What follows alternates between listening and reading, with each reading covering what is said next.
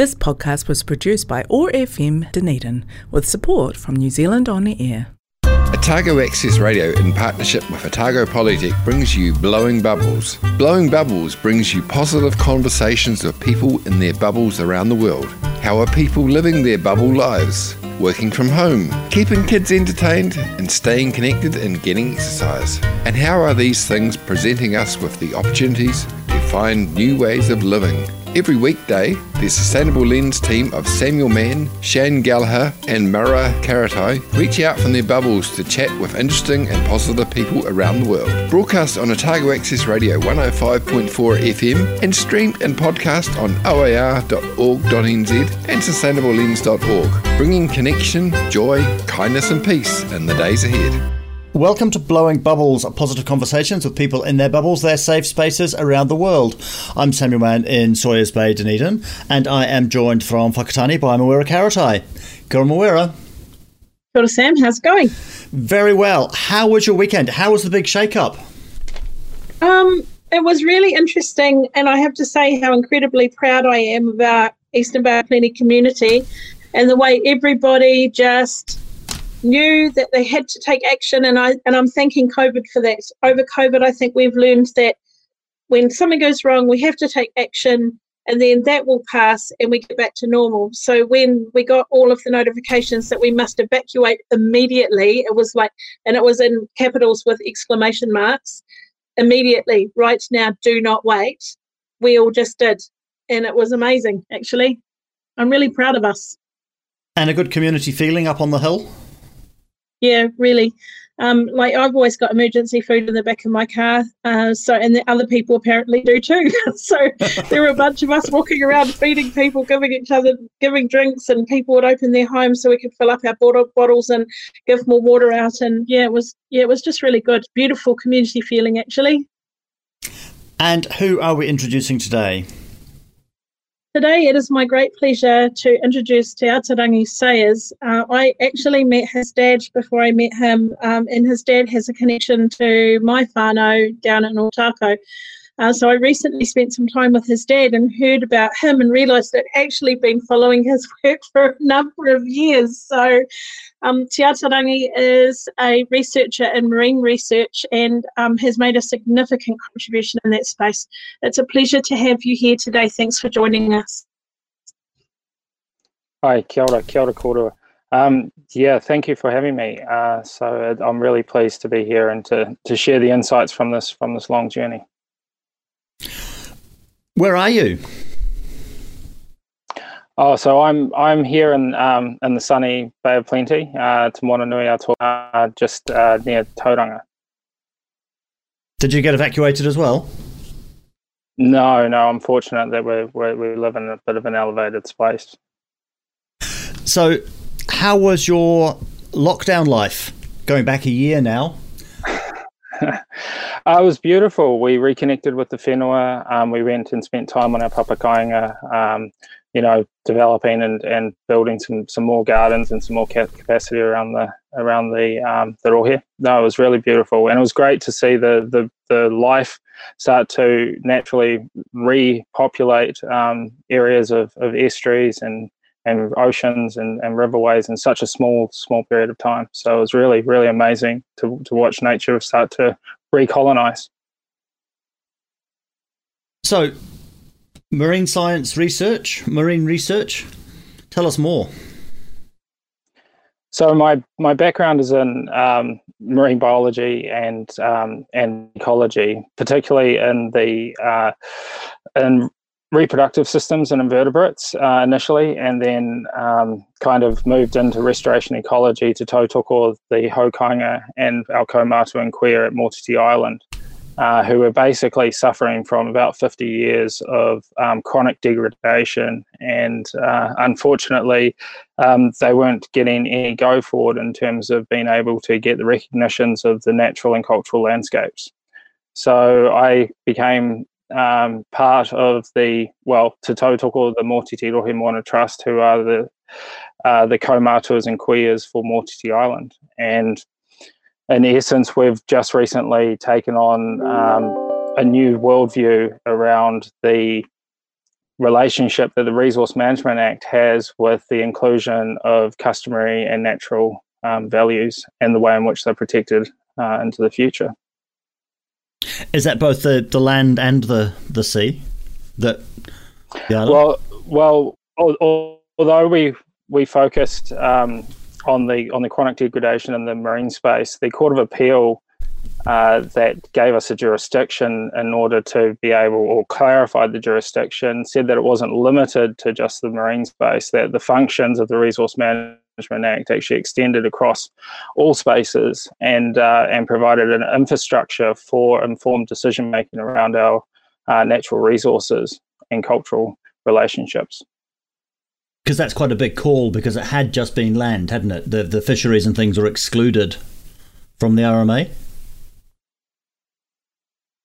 Yeah, so the act of controlling fishing for the purposes of fishing is excluded from the RMA, and that's rightly so. I mean, the specialty skills and fisheries management and the scale of fisheries management is obviously much broader than that of a regional context.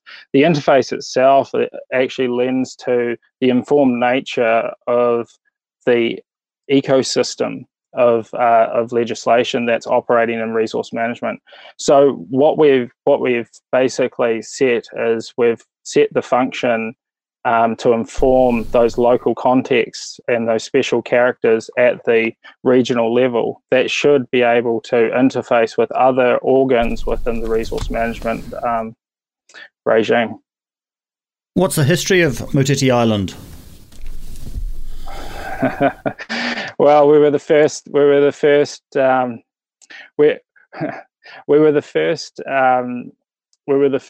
case to be heard in the Native Land Court in the Waiariki region. We pretty much have had a long history of pressures from mainland influences, and that's continued. Although, in essence, I think we've always got to remember that we are people of many places, but when we stand for the kaupapa of the island, mā mōtiti, mō mōtiti, and that kaupapa derives from the benefits for the island. So pressures from the mainland, is that what degraded it? Aren't islands supposed to be little nice eco-sanctuaries off the shore and protected? Yeah, we are relatively have experienced the luxury of being a sanctuary. What's happened in recent is new technologies and the increase in power and accessibility to many areas in the ocean that we never thought of would be exposed to the sorts of pressures that it's experiencing today. So what's happened in essence is what was once sacred spaces for intergenerational relationships have now been exposed to open slather activities because those values of culture and nature haven't been informing the Fisheries Act or the Resource Management Act. And the pressures aren't just fishing, they aren't just the extractive pressures or the future extractive pressures. They're actually also the more chronic degradation that we're experiencing from the catchments that are being poorly managed. And you had a container ship crash into one of your reefs. Well, unfortunately, we experienced the worst ecological maritime disaster in Aotearoa's history, which was the MV Rena. It's still a tragedy that we live with, and live with the knowing that it still remains there on our tokatapu. What we are hopeful is that now that the protections have been afforded to these tokatapu, that they will now be preserved from any future attempts from regional councils to discharge or dump the remains of a future vessel on these special and sacred places. Is the Rena still there? There is a proportion of the wreck that will remain. It slipped down below the safe diveable limits for scuba, and there's also obviously been a lot of work done into cleaning the debris field up. We expect the wreck to persist for a half-life of around 130 years. So this is a it's a tragedy that it's remaining because of obviously the technical difficulties with removing it. But at the same token, we appreciate that it's going to be in situ, and therefore we need to have that ongoing relationship with the special nature that is in this place, in this space.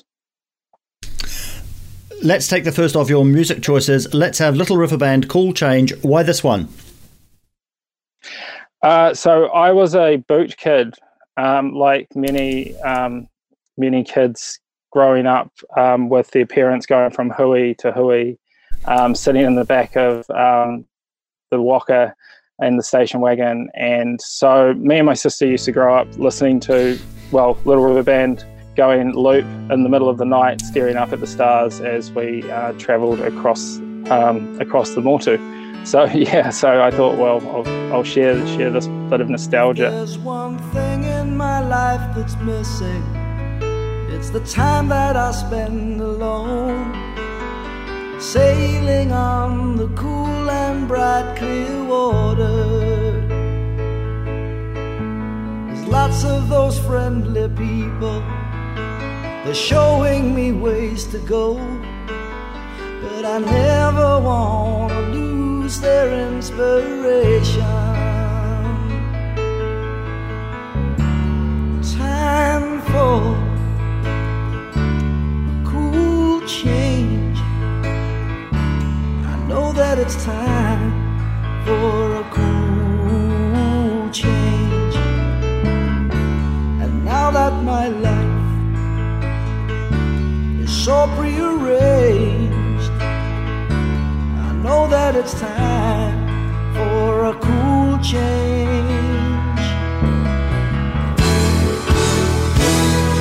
Well, I was born in the sign of water, and it's there that I feel my best. The albatross and the whales, they are my brothers. Kind of a special feeling when you're out on the sea alone, staring at the full moon like a lover. Time for a cool change. I know that it's time for a cool change.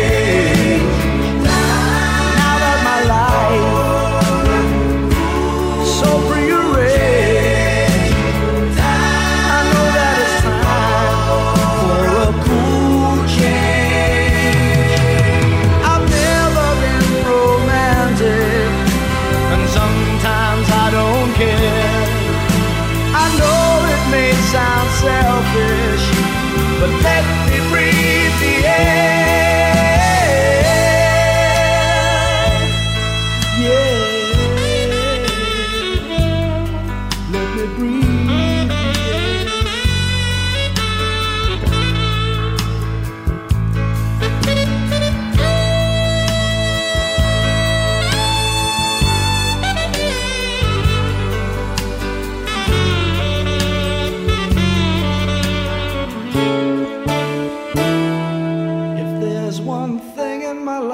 missing. It's the time that I spend alone, sailing on the cool and bright clear water. It's kind of a special feeling, out on the sea alone, staring at the full moon like a lover.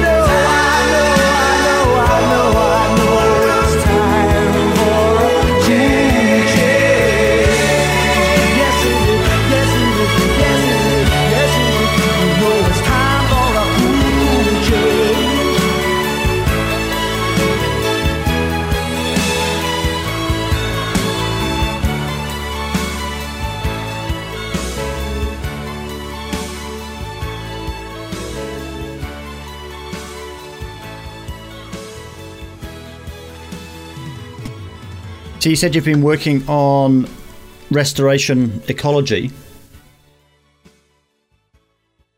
Is that is from your perspective, is that a thing that's doable, or have we?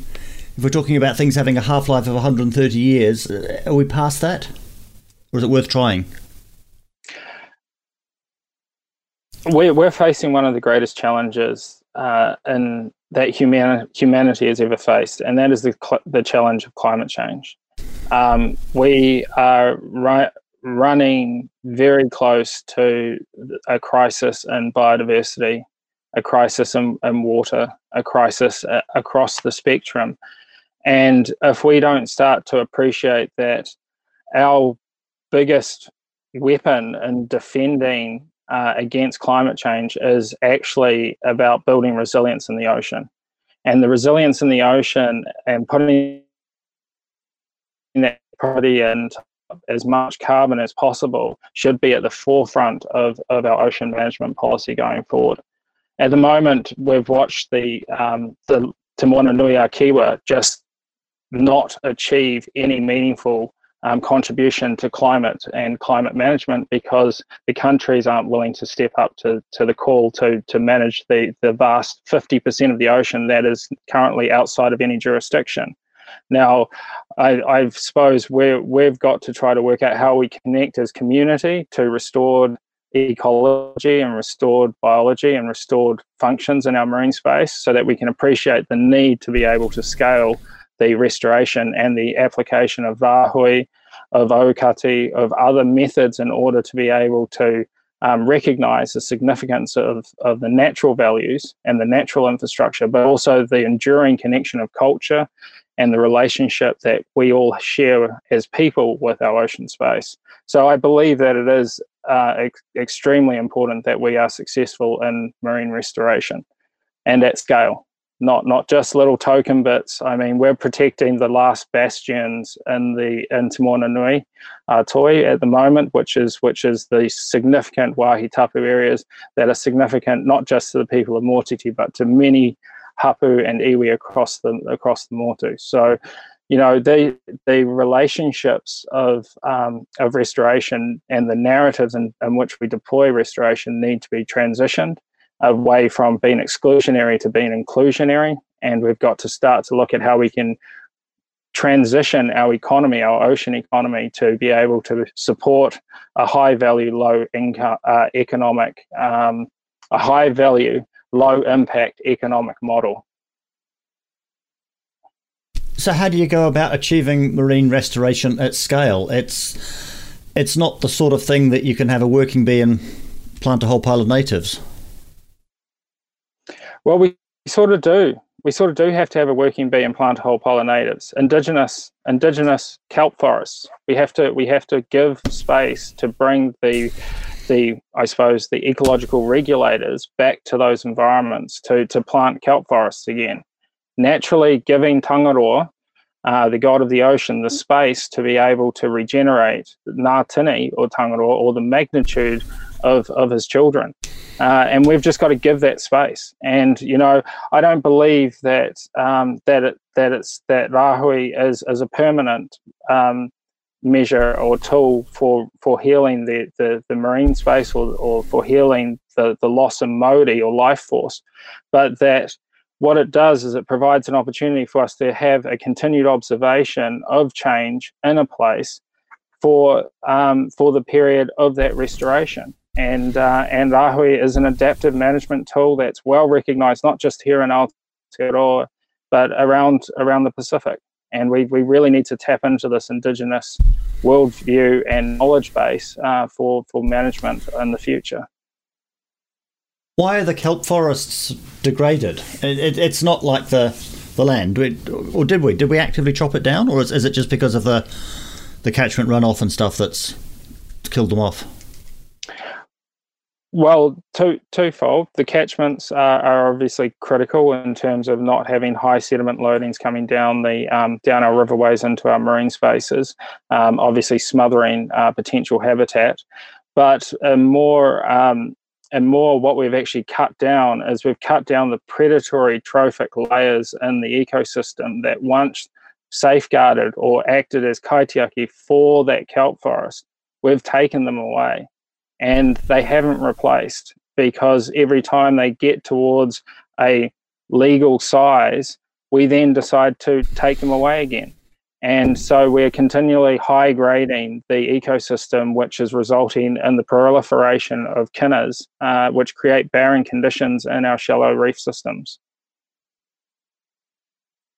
So what do we do about it? What would you like to have happen? Well, I think firstly, we need to get real about having a values-based conversation about the things that are important in our marine space, but in our rohe generally, or our area that we're interested, that we have interest in. We're at a point where if we don't start to give more to our marine space, the ocean's not going to give us anything back. We're facing localized extinction of many fishes in our marine space. Most of our fishes are already being pressed to below 20% of their virgin biomass, which is tragic if we think about it.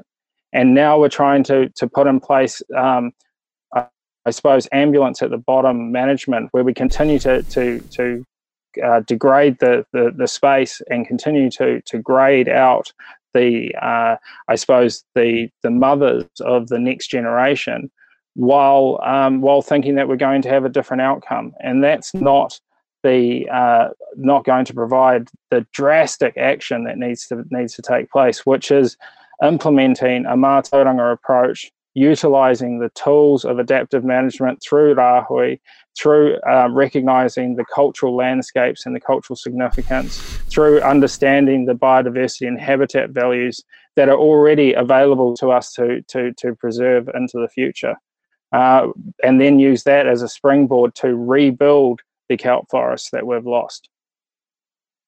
How much of it do you think is a change of language? We talk about fisheries in terms of their stocks rather than populations or communities or ecosystems. It's this sort of like not secret, but we've got this cupboard of stuff out there that we can just keep dipping into. And so long as stuff keeps coming up in the nets, then we're happy with it. So I suppose the term that we need to come to grips with is the term of overfishing. So overfishing, in essence, is when we take more than what is being replenished, and over time we keep taking from the cupboard more than what is the cupboard able to put back into it, or what the farmer can put into the cupboard. And now our stores are running so drastically low, given that the estimates from the authorities suggest that it's below 20% in many common taonga species. We are now at a point where the cupboard is so bare, the barren conditions have proliferated into a point where for a period of time, marine scientists even suggested that kinna barrens were a natural part of the state of our coastal zonation. I mean, this is how bad it had gotten before we even started to have the real conversation about implementing marine protection areas like at Lee, for the Lee Marine Reserve, or at Mōtiti now with these Waihi Tapu protection areas. You know, this conversation has been lacking tremendously in recent years, because we haven't appreciated that overfishing has been inflicted on our coastal marine environment. Bubble sprite of the forest of Orokonui, Dunedin's favourite goddess, Tahu Mackenzie. Kia ora koutou, ngā mihi aroha nui ki kau ko tāua hau. I hope you all have best day, superstars. Your beloved, I really hope, wherever you are, this journey on together, very rewarding, sustaining, and for you and who you are. And I know that for all of us, as we are moving again, different alert levels, this can feel very unsettling, and I know for all of us this will be affecting us in different ways. As much as we can at this time, if we can be kind to ourselves and others, show compassion for ourselves and others, do whatever we can to ground and calm ourselves and be there for one another, the better. And I'm sure all of you are so much every day. As a species, of course, innately we love nurturing, we love love, we love connection. Physiologically, all these things enable us to thrive. And so, of course, having shifts in how we can access that connection does make it harder for us. And I know for many of us, our loved ones are far away. I've recently lost 2 very dear friends unexpectedly this year. And while I will always hold them in my heart, and I do feel that they're still with me, of course that loss is very hard. And so I've needed to really have some time within the loving embrace of the Womansion to process all these things. And I think if we can give ourselves that processing time, it's so helpful. And I now feel a lot better, and I feel like I emerge whilst following all the COVID-19 guidelines back into consensus reality. And while grateful for that time in the chrysalis, I'm now ready to venture forth again. So this is really good. And it got me thinking about how, as a species, we're so good at starting again. And really, this whole experience, of course, has been an opportunity to do that in so many different ways. And for some of us, we might not have had the opportunity to start again so dramatically in our lives before. But I think for all of us, we've found new ways of doing, being, seeing, feeling, showing up for ourselves, each other in our lives. And there's been so much positive about that new start, that way of starting again. And of course, we started each moment, each breath, each heartbeat, spark of consciousness firing itself across our beautiful, beautiful mind, and with our own sense of inner knowing that I think for all of us deepens and deepens over time. We are always capable of starting again. So I really hope that for you, wherever you are and whatever is happening around you, you can feel that innate power that you have, strength that you have, that you're always able to reframe and renew your commitment to yourself, to the life. And I really hope that at this time, which is a time of change and is unsettling, we can do our best to see it again as the opportunity for a new start, new ways of doing, being, and feeling. And thank you for all your this shared experience, and thank you for talking to you tomorrow. Thanks so much. Ka kite. You're listening to Blowing Bubbles. We're talking with Te Atarangi Sayers. Thinking about ways that we can aid the restoration and where government can be involved.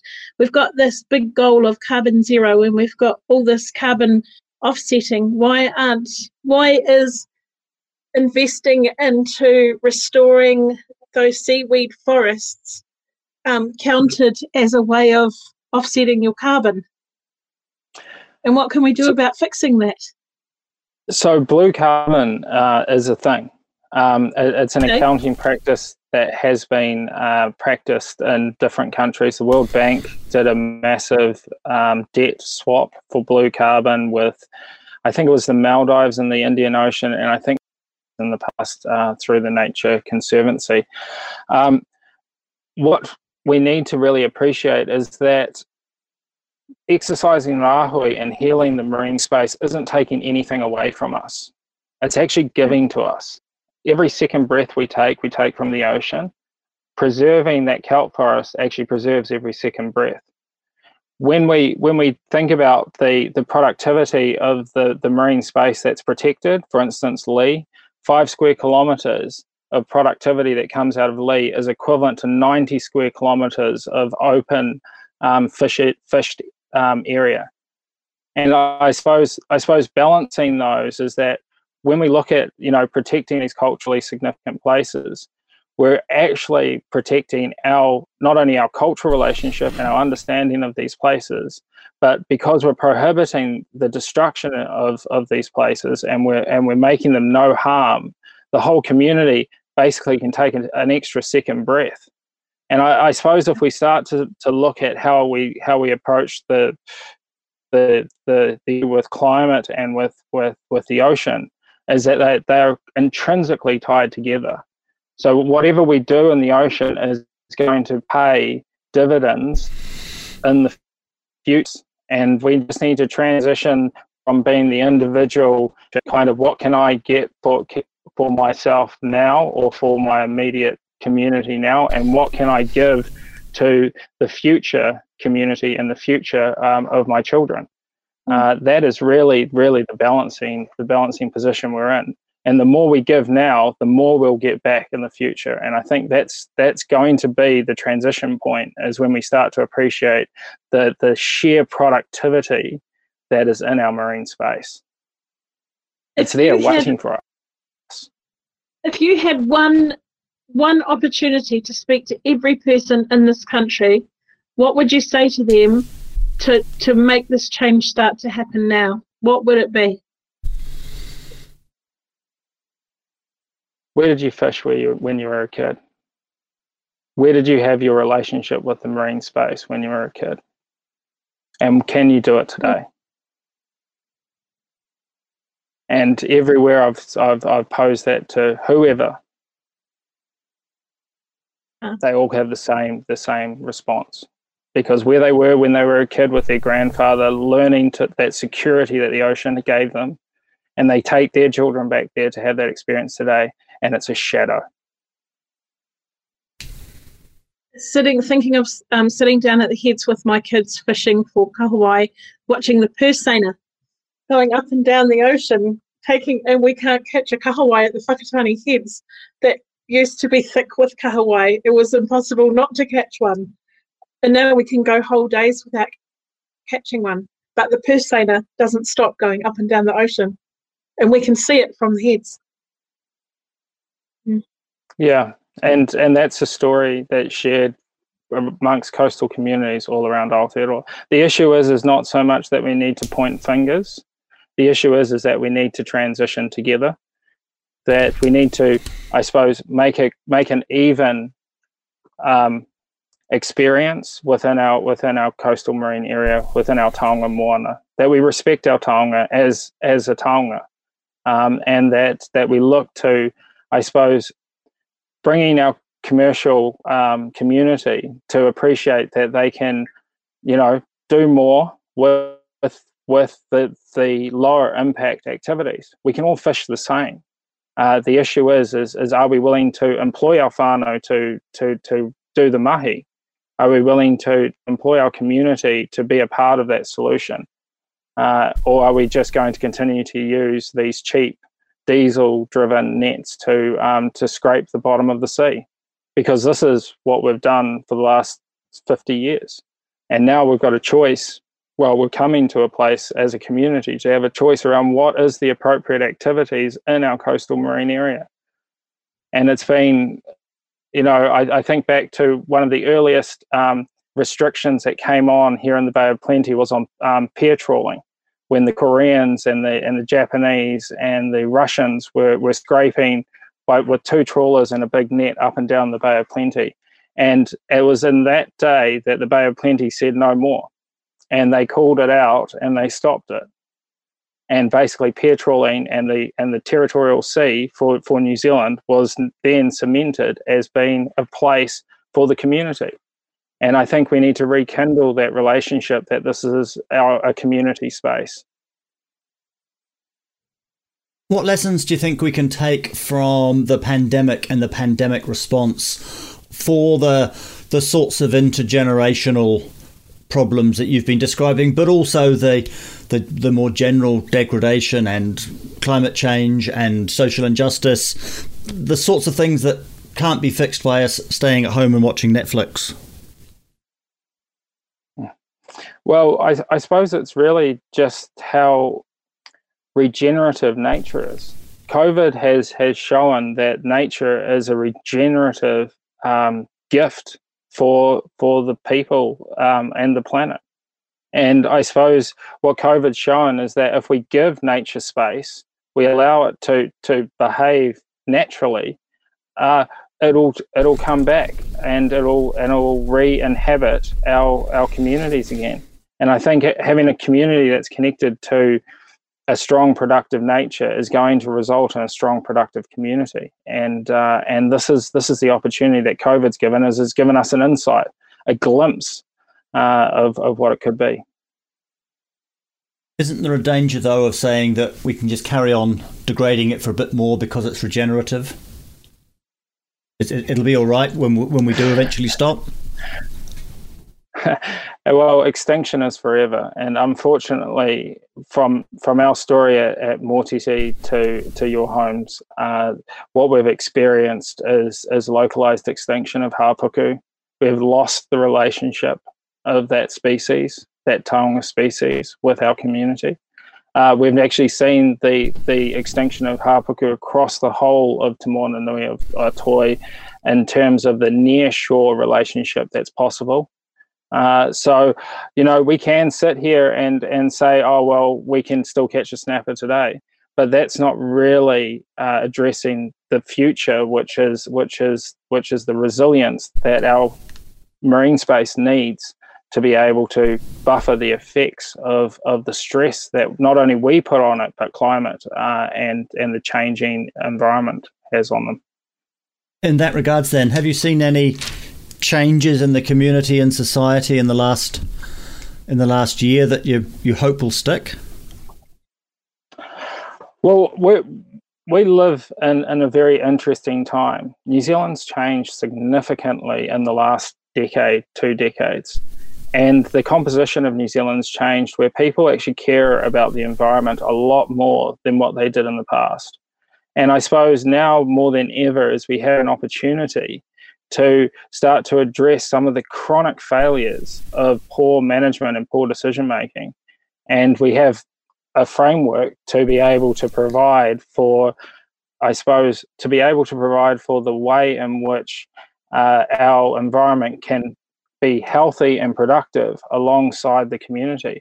Marine protection, it was really interesting. I was at the Maraetai Fishing Club a few months ago, and only 15 years ago in the Hauraki Gulf process, that fishing club was the site of some very strong protests around implementing of the Hauraki Gulf Marine Spatial Plan.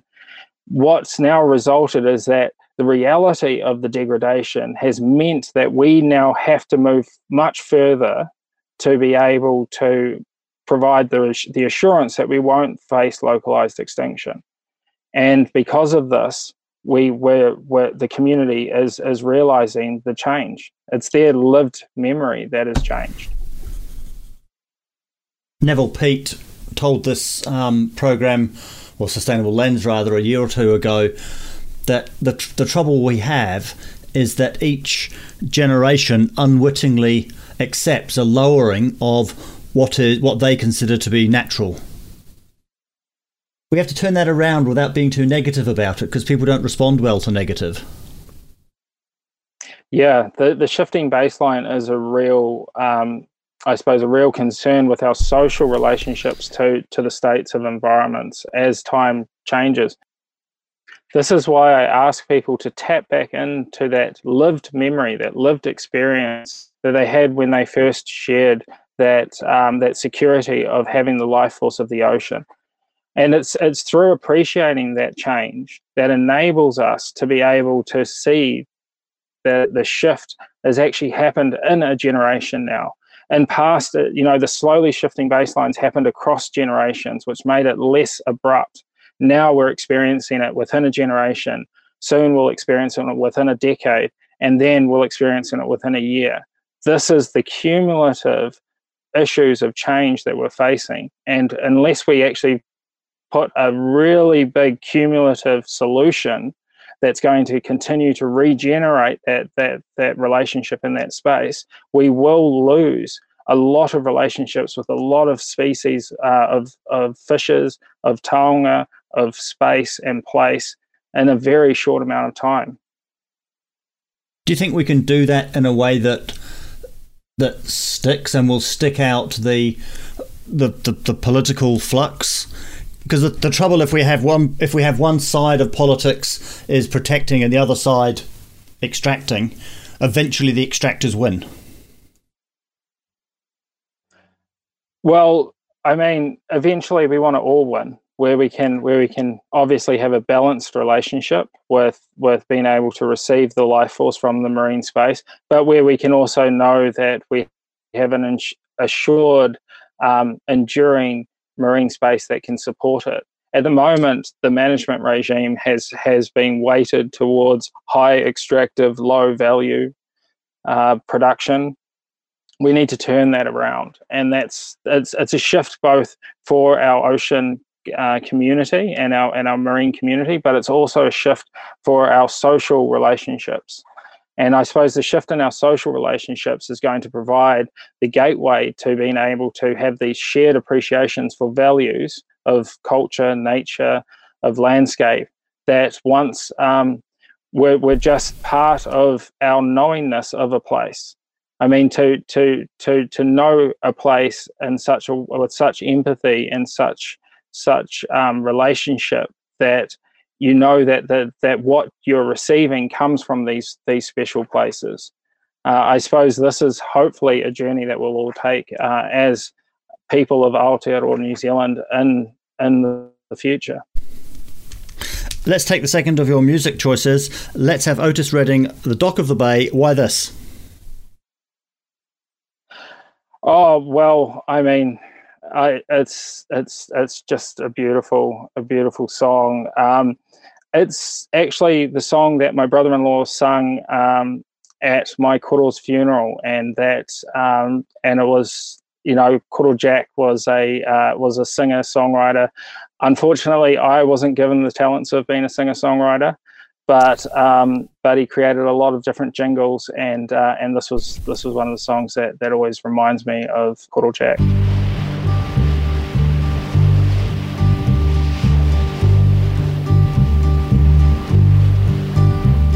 Sitting in the morning sun, I'll be sitting when the evening comes, watching the ships roll in, and then I'll watch them roll away again.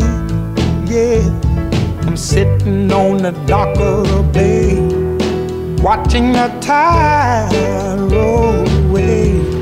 Ooh, I'm just sitting on the dock of the bay, wasting time. I left my home in Georgia, headed for the Frisco Bay, 'cause I've had nothing to live for, and look like nothing's gonna come my way. So I'm just gonna sit on the dock of the bay, watching the tide roll away. I'm sitting on the dock of the bay, wasting time. Look like nothing's gonna change, everything still remains the same. I can't do what 10 people tell me to do, so I guess I'll remain the same. Listen, sitting here resting my bones, and this loneliness won't leave me alone. Listen, 2,000 miles I roam just to make this dock my home. Now I'm just gonna sit at the dock of a bay, watching the tide roll away.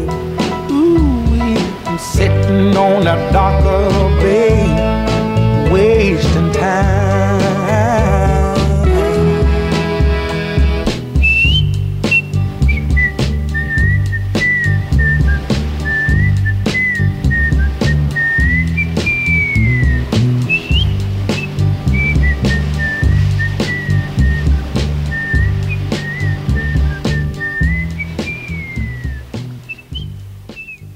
So I have some questions to end the show with. What's the biggest success you've had in the last couple of years? Biggest success in the last couple of years, in terms of personal successes? Anything you like. I'm still with my partner.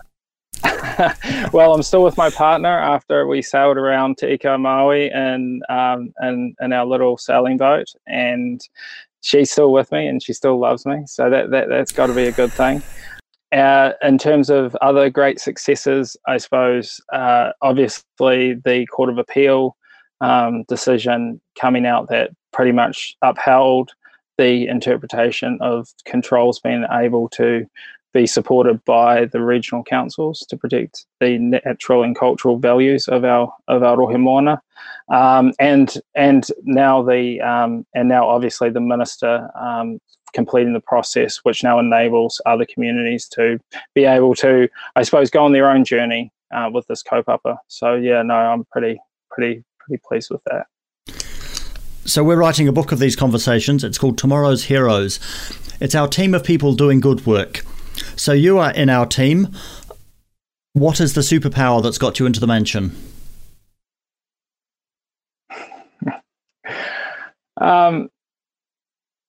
A belief in the kaupapa. I think undivided belief in the kaupapa and the belief of our kaumātua and our kuias, and the trust in them. I think that was probably one of the things that made the biggest difference in being able to bring this opportunity to Aotearoa. So do you consider yourself to be an activist? No, not really. I'm a technical advisor, so I help people through technical problems. So what motivates you? What gets you out of bed in the morning? Living the dream. That dream. What's the biggest challenge or opportunity you're looking forward to in the next year or so? The biggest challenges and that I'm looking forward to is obviously the transformational space of our taonga moana. So Mawera asked you, what's the one thing that you would get people to do or ask people? I've got a variation on that. If you could wave a magic wand and have a miracle occur, what would you have happen? I would have everyone be able to see under the sea. If I could wave a magic wand, I'd have everyone be able to see under the sea. Is there obviously they're not going to literally be able to see under the sea, but what could we do to help that happen? Tell stories. Shared stories of how the world or how the ocean used to be. Our storytelling is our gateway to our shared culture, and I think that's how we can make the underworld become real to the next generation, because they are actually going to grow up in a marine space that's a shadow of what we grew up in. And lastly, do you have any advice for our listeners? To get out there, get out into the marine space, connect with it in all different ways, whether it's out there line fishing or diving, just be with the ocean and remember it and share the stories. It's the most important thing, is that we have a relationship with a living ocean and that we share that living ocean with the world.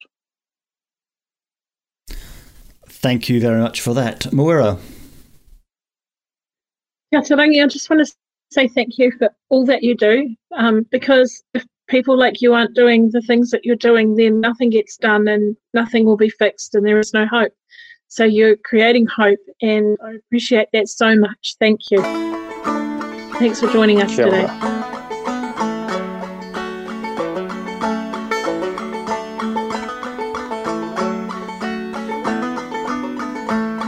This summer I went swimming, this summer I might have drowned, but I held my breath and I kicked my feet and I moved my arms around, moved my arms around. This summer I swam in the ocean and I swam in a swimming pool, solved my wounds, chlorine my eyes. I'm a self-destructive fool, I'm a self-destructive fool.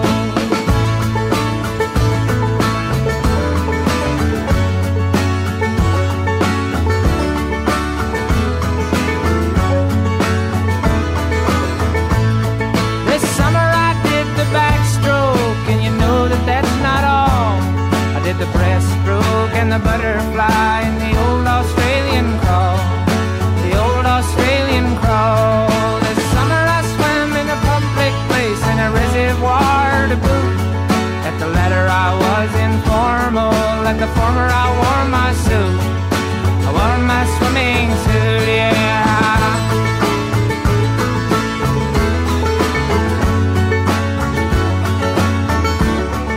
listening to Blowing Bubbles, positive conversations with people in their bubbles, their safe spaces around the world.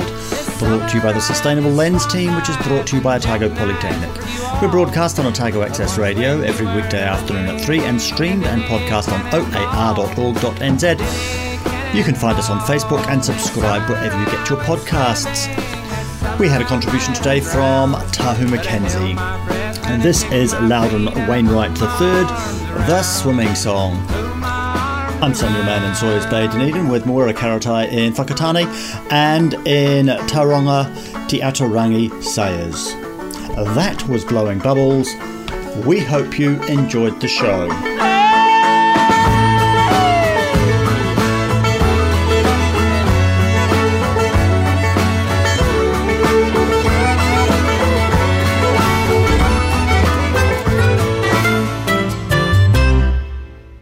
This podcast was produced by OAR FM Dunedin with support from New Zealand On the Air.